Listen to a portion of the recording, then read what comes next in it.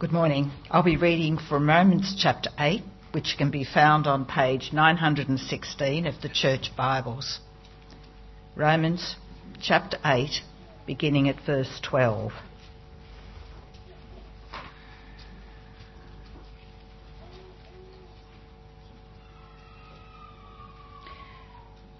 Therefore, brothers and sisters, we have an obligation, but it's not to the flesh to live according to it.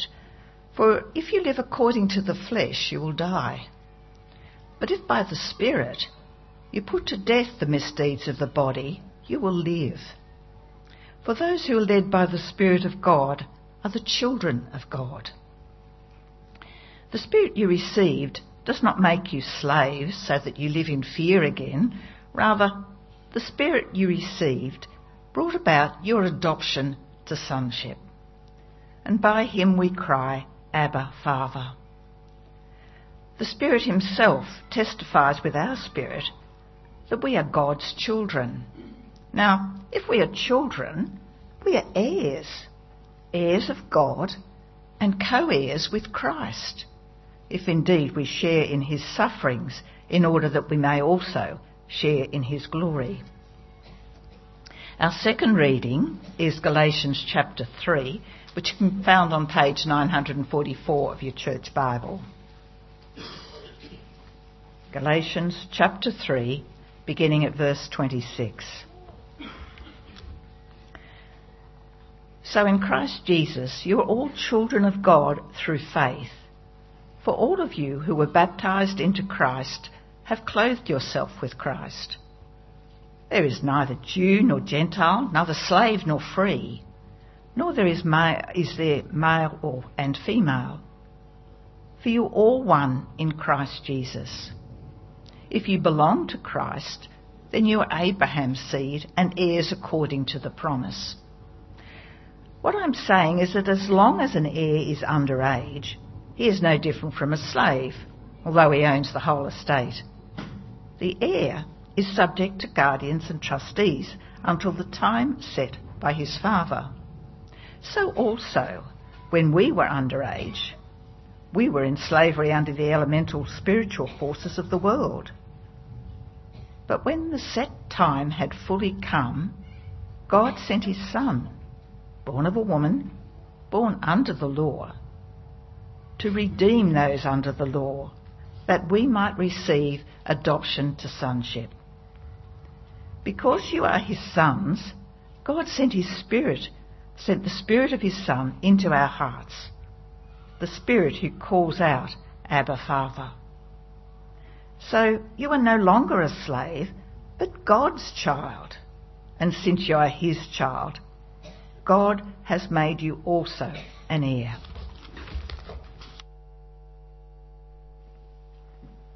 Well, good morning, everyone. If we haven't met, my name's James Lewis. I'm the Senior Assistant Minister, and my joy this morning is to be looking at these amazing passages together. And so I'd love for you to join with me as we pray and ask God to make things clear to us and help our hearts and wills be changed for his glory. So will you pray with me?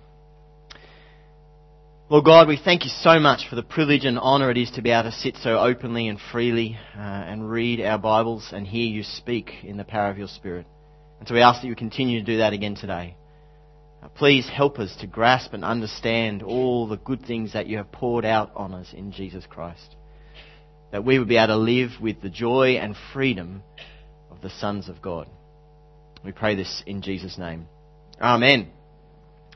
Well, we're in the fourth and second last week of our series on the Holy Spirit, He Who Brings Life. And today we're going to see that the Spirit brings life to us by speaking deep within us of our wonderful identity in Jesus Christ. So I've been thinking a little bit about identity over the last few weeks. And as I was doing that, I was fascinated to read this interview by Arsene Wenger. Arsene Wenger has just celebrated 20 years as the manager of Arsenal Football Club. Now, when you know that the average lifespan, the average tenure of a football manager in England is just over a year, to make 20 years is a pretty impressive achievement. And so, of course, the interviewer was asking about what he's going to do when it all comes to an end, when he retires. And he said, I'm terrified of retirement. I've just been captured by football. I've spent my life on football. What am I going to do when I retire? And then he said this. He said, if there's a God, one day I'll go up and meet him. And he'll say, do you want to come in? What have you done with your life? And I'll say to him, I tried to win football games.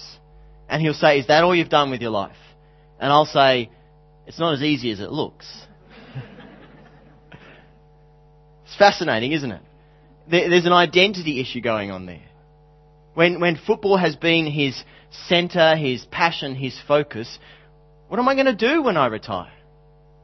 What else do I say to God other than I tried to win football games? So let me ask you, what's your identity?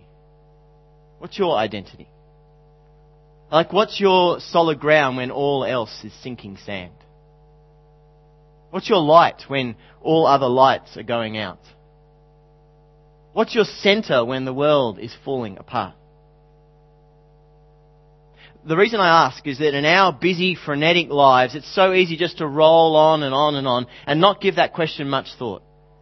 Or to build our identity on things, the wrong things. So when the storms of life come, we have no solid ground to lean on. We have no light to guide us. We have no centre to hold everything together. And so there was this brilliant little moment at Chapel Lane, our evening service last week in Question Time. One of our guys, Andrew, in Question Time put up his hand and he said, the Spirit applies the Word of God to my life. I know that. I can't do that on my own strength. I can't get through the week on my own strength. I rely upon God's gift of the Spirit every day. That's just a soundbite from Andrew. Just a little snapshot. And yet you get, don't you? You get a real sense of a deep, grounded identity. So where does that come from? Where does that come from? We saw it in Galatians 4 a moment ago. I don't know if you noticed. I'd love to have that open in front of you. Galatians is a book written to a church in modern-day Turkey, a church that had started out well but had lost its way, lost its identity. And so the Apostle Paul writes to them to call them back to their centre, to call them back to their identity in Jesus. And he says in chapter 4, verse 4, but when the set time had fully come, God sent his Son, born of a woman, born under the law, to redeem those under the law, that we might receive adoption to sonship. There's our amazing, wonderful new identity. We've been adopted as sons of God. Now that's massive. And so we need to take just a few moments to kind of unpack that, to tease that apart so we understand it. So I've listed out a few things on the outline if you're following along, and I'll say them if you don't have an outline. First thing we need to understand about being adopted as sons is that we were adopted, not born as sons. So we weren't born into God's family. No, the Bible says we were strangers and outsiders, aliens, foreigners. And so if you look back in Galatians chapter 1, you see that very clearly, verse 3. So just turn a page back.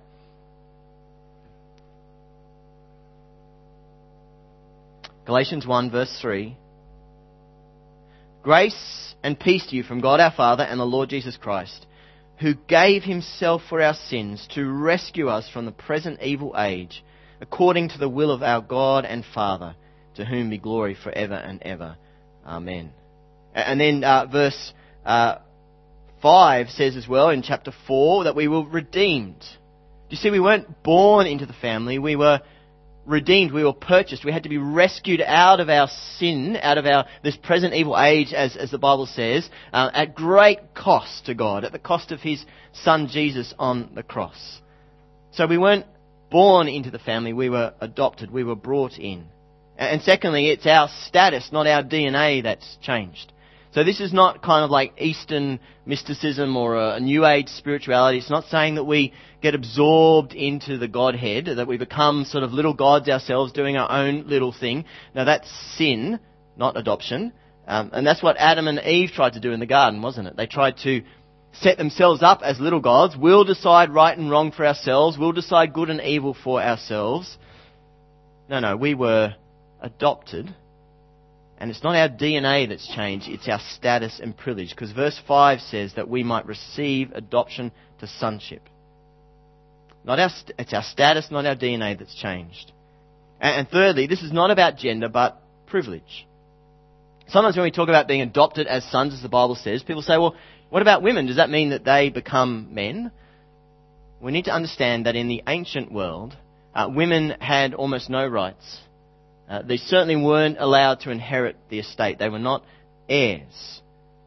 But when God pours out His blessing upon us in Jesus Christ, He does that equally to all of us. So we saw that at the end of chapter 3 in Galatians, that there is now neither Jew nor Gentile, neither slave nor free, nor there is male, nor is there male and female, for you are all one in Christ Jesus. We're all equally heirs. I heard a story just this morning about a church in New York where sometimes Western secular people get very cranky about the whole adoption of sons. It's very sort of sexist, and so a preacher had spoken on that, and someone had come up and given him a hard time on it. And then an Iranian lady came up afterwards and said, "You mean I'm a son? You mean I get to inherit? I'm an heir?" You see, when we are adopted as sons of God, it means that we are all heirs.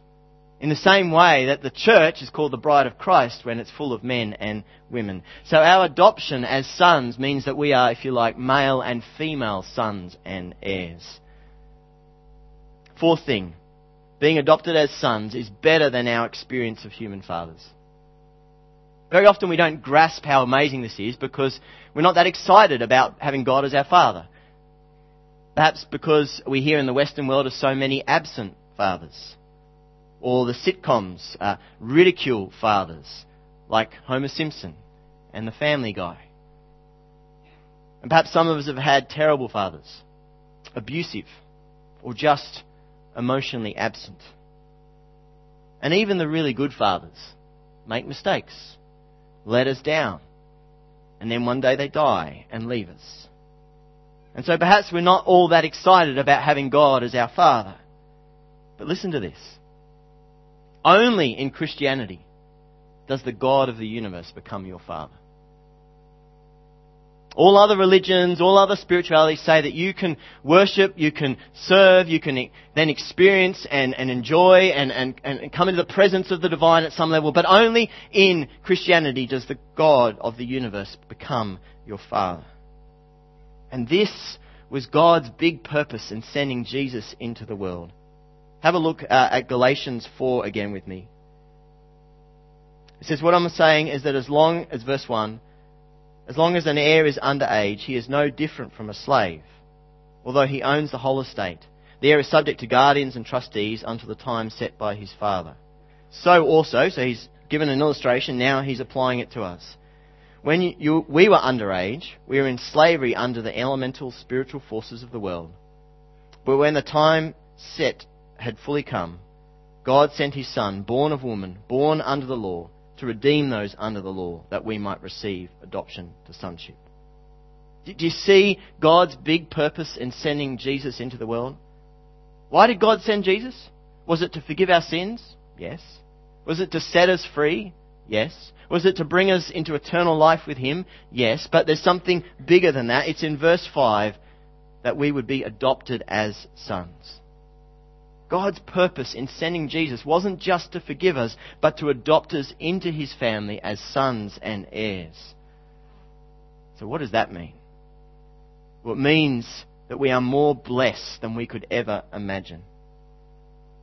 See, if you're a Christian, you know that at one time you were locked up, imprisoned in sin and shame and guilt, but Jesus set you free, forgiven you, washed you clean. You know that. You know that Jesus has washed you clean and set you free.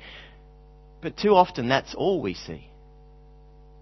Too often we think that all that God has done is He unlocked our prison cell and He led us out onto the pavement and He said, here's your pardon. Now go, live your life.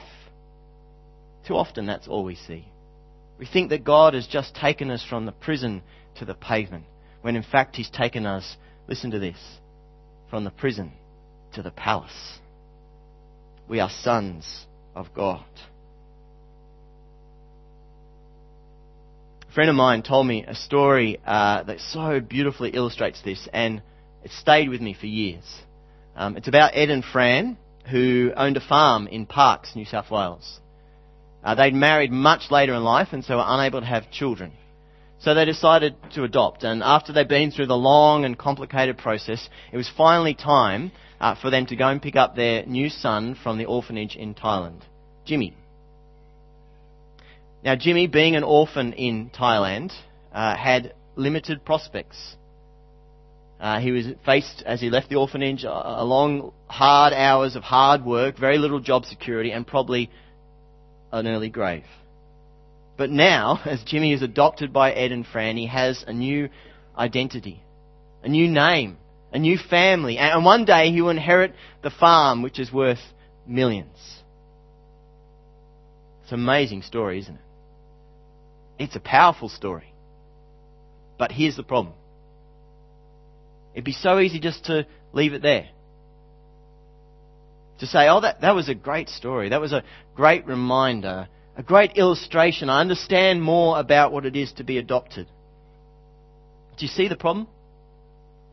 It's just information. It's just an idea. So let's rejoin Jimmy's story. He's living in Parkes in New South Wales, enjoying his new family, his new home, and his new grandparents come to visit their new grandson. And so as they're sitting there in the lounge room, Ed and Fran put on the video they took while they were in Thailand. And Jimmy's sitting on the floor, and then images of the orphanage came up on the screen. And when Jimmy saw that, he launched himself into Fran's lap and clung onto her for dear life and said, "Please, please, do not send me back there." Ed and Fran had adopted Jimmy. He was always going to be their son. They would never send him back, but he hadn't grasped that. It wasn't real for him. It was just an idea. It was just information. It hadn't gone deep within him and taken root in him. That's what we need. We don't need this morning another reminder, some encouraging words, some more information about what it means to be adopted by God. No, we need it to go deep within us. Deep within us. We need to live each day in the joy and freedom of the sons of God. How? How does that happen? Friends, this is one of the wonderful works of the Spirit of God. He applies our sonship deep within us. We saw that in Romans chapter 8 that we read before, and I'd love for us to have a look at that now. So will you turn with me there? Keep something in Galatians 4, because we'll be back there very briefly later on. Romans chapter 8, verse 16.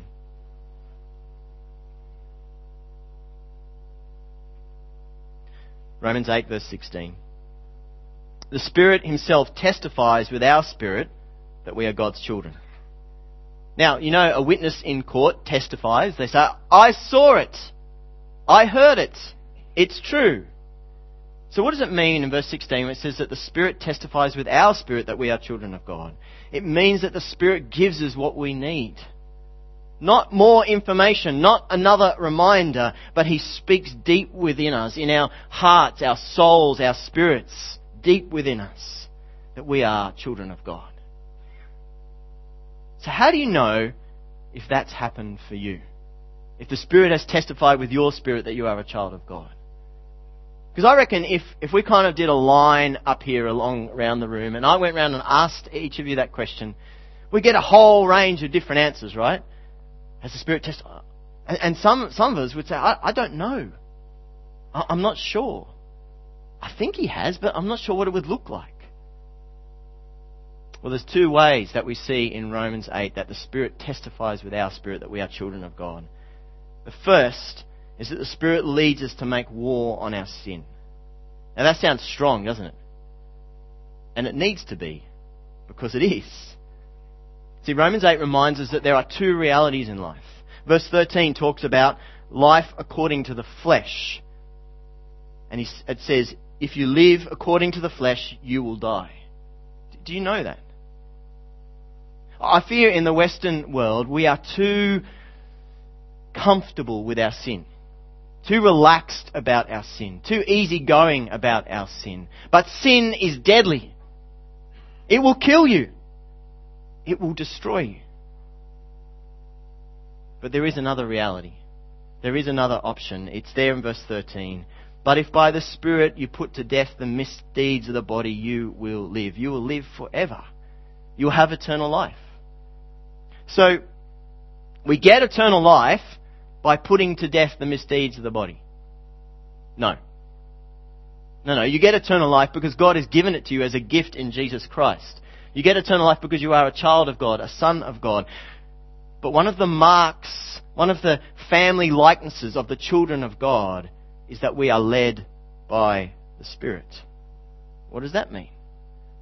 Well, verse 13 says, if by the Spirit you put to death the misdeeds of the body, you will live. If we are led by the Spirit, we put to death the misdeeds of the body, we make war on our sin. What does that look like? Well, it doesn't mean that you're perfect. It doesn't mean that you never sin. But it means that you make war on your sin. You don't make peace with your sin. You don't enjoy your sin or be okay with your sin or be comfortable with your sin. No, led by the Spirit, we hate our sin. We want to kill our sin. I hate how selfish I am sometimes. I hate some of the awful things that go through my mind. I hate how I try to use God to get the things that I want in life. But you know, I would never hate that on my own. On my own, I would get comfortable with that. I'd make excuses for that. I'd be okay with that. I'd give up on the battle. But the children of God are led by the Spirit of God to hate their sin, to want to make war on their sin, to put to death the misdeeds of the body. That's what the Spirit does. How does He do that in our lives? Well, He does this amazing thing. It's there on the outline. The Spirit leads us to delight in our Heavenly Father. Verse 15 says that. The Spirit you received does not make you slaves so that you live in fear again. Rather, the Spirit you received brought about your adoption to sonship, and by Him we cry, Abba, Father. We cry, Abba, Father. The first word, Abba, is an Aramaic word which means Father. So it's sort of like Father, Father there, which is a bit repetitive, right? So why did Paul repeat himself? Well, the reason is that this is how Jesus spoke to His Heavenly Father. He cried out, Abba, Father. And actually the word Abba means more than Father. It means something more intimate and personal. It means Daddy, Papa. That's how Jesus spoke to His Father. And here's the brilliant thing. Make sure you don't miss this. Come back to Galatians 4 with me. Galatians 4 verse 6.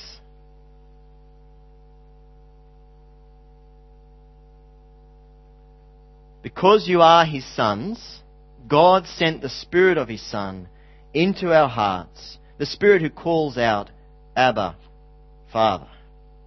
That's amazing, isn't it? Did you just see the flow there? What God has done?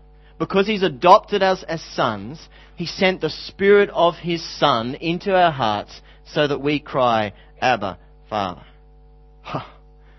God is so good, isn't He? God not only adopts us as sons, He gives us the Spirit of His Son so that we would experience and know Him as our Father. Do you see how good God is to us? He not only saves us, He wants us to know that we're saved. He not only loves us, He wants us to know how dearly loved we are. He not only adopts us, He gives us the Spirit of His Son so that we experience and enjoy what it is to be the sons of God. That's why Galatians 4, Romans 8 says that the Spirit leads our hearts, our spirits, to cry out, Abba, Father. Not as a chant, not like Abba, Father, Abba, Father, Abba, Father, Abba, Father. Not a chant, but a humble, childlike cry. From our souls, our hearts crying out, Daddy, Papa, I need you. Help me. Verse 15 says that we are not slaves but sons. The Spirit replaces the fear of a slave towards the master with the love of a son towards their father. See, a slave obeys their master out of fear, don't they? Never sure whether they'll be beaten, whipped, cast aside, sold, executed. And you can get a lot of behaviour conformity. You can get people to behave through fear. It's how dictatorships work. If you don't do what you're told, if you protest, we will arrest you, beat you, imprison you, execute you. It's how religion works. Do what you're told or God will punish you. But friends, verse 15, we did not receive a spirit that makes us a slave again. So we live in fear. Rather, the Spirit brought about your adoption to sonship. And by Him we cry, Abba, Father. The Spirit stirs up in our hearts, our inner being, our delight, our love for our Heavenly Father. So that putting to death the misdeeds of the body, making war on our sin, is not just about don't do that, stop doing that, don't go there, don't watch that. But as we dig deep in God's Word, the Spirit comes alongside us. He works deep within us. And He shows us what our Heavenly Dad is like. He gives us new desires, new longings. We want to be like our Heavenly Dad. I've struggled a lot with impatience in my years. Impatient with God, impatient with other people, impatient with myself, which led me to be critical and pushy and aggressive at times. But as I've read God's Word, I've seen just how patient God is, how gentle He is, how steadfast He is. And I want to be like Him. I want to love Jesus and love people. I want to be patient like God. That's what the Spirit does. He stirs up in us our affections, our love towards our Heavenly Father so that we want to be like Him. Friends, isn't God good? Because He's adopted us as sons, He gives us the Spirit of His Son so that we would be able to live out each day the joy and freedom as the sons of God. So let me ask you today, are you living like a slave or a son? See, a son doesn't relate to God like a slave. A slave is trying to jump through hoops for God, get their performance in line so they don't get punished. But a son knows that they are loved and they serve God out of joy. So are you living like a slave or are you living like a son? A slave is judgmental and critical, a gossip. They need to tear down other people to make themselves look better because, well, I might not be great, but at least I'm better than those other slaves. But a son knows that they are secure and loved, and so they can just serve and not make it about themselves. A slave is defensive and hates to be corrected because their identity is all about performance. And if they've not performed, then what are they? But a son loves to hear God in His Word rebuke, correct, grow them. They love to respond in faith and repentance. So are you living like a slave or like a son? If you know that you're living as a slave, or you're just not sure, today is a great day to sort all that out. In a moment, as we transition to communion, there'll be a time of quiet just for you to reflect on your life, where you're at with God, and in the quietness of your own heart to talk to Him about where your life's at. To bring before Him all those things. And you think, I may not have the right word. That's fine, just pour out your heart to Him.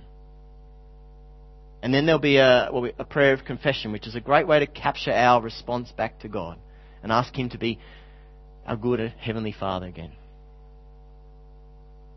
So we're going to do that in a moment. I'm going to lead us in prayer. Father God, we thank You just for the wonderful news that we've heard again today, that You love us so much that You didn't just set us free, but You adopted us as Your sons. And because we are Your sons, You sent the Spirit of Your Son into our hearts. And by Him we cry, Daddy, Papa. Not disrespectful, but with great joy and intimacy with You as our Heavenly Father. And so we ask for each person here today that They would know that they are saved, that they are loved, that they have been adopted as your son, and so be able to live in the freedom and joy as the sons of God. We ask this in Jesus' mighty name. Amen.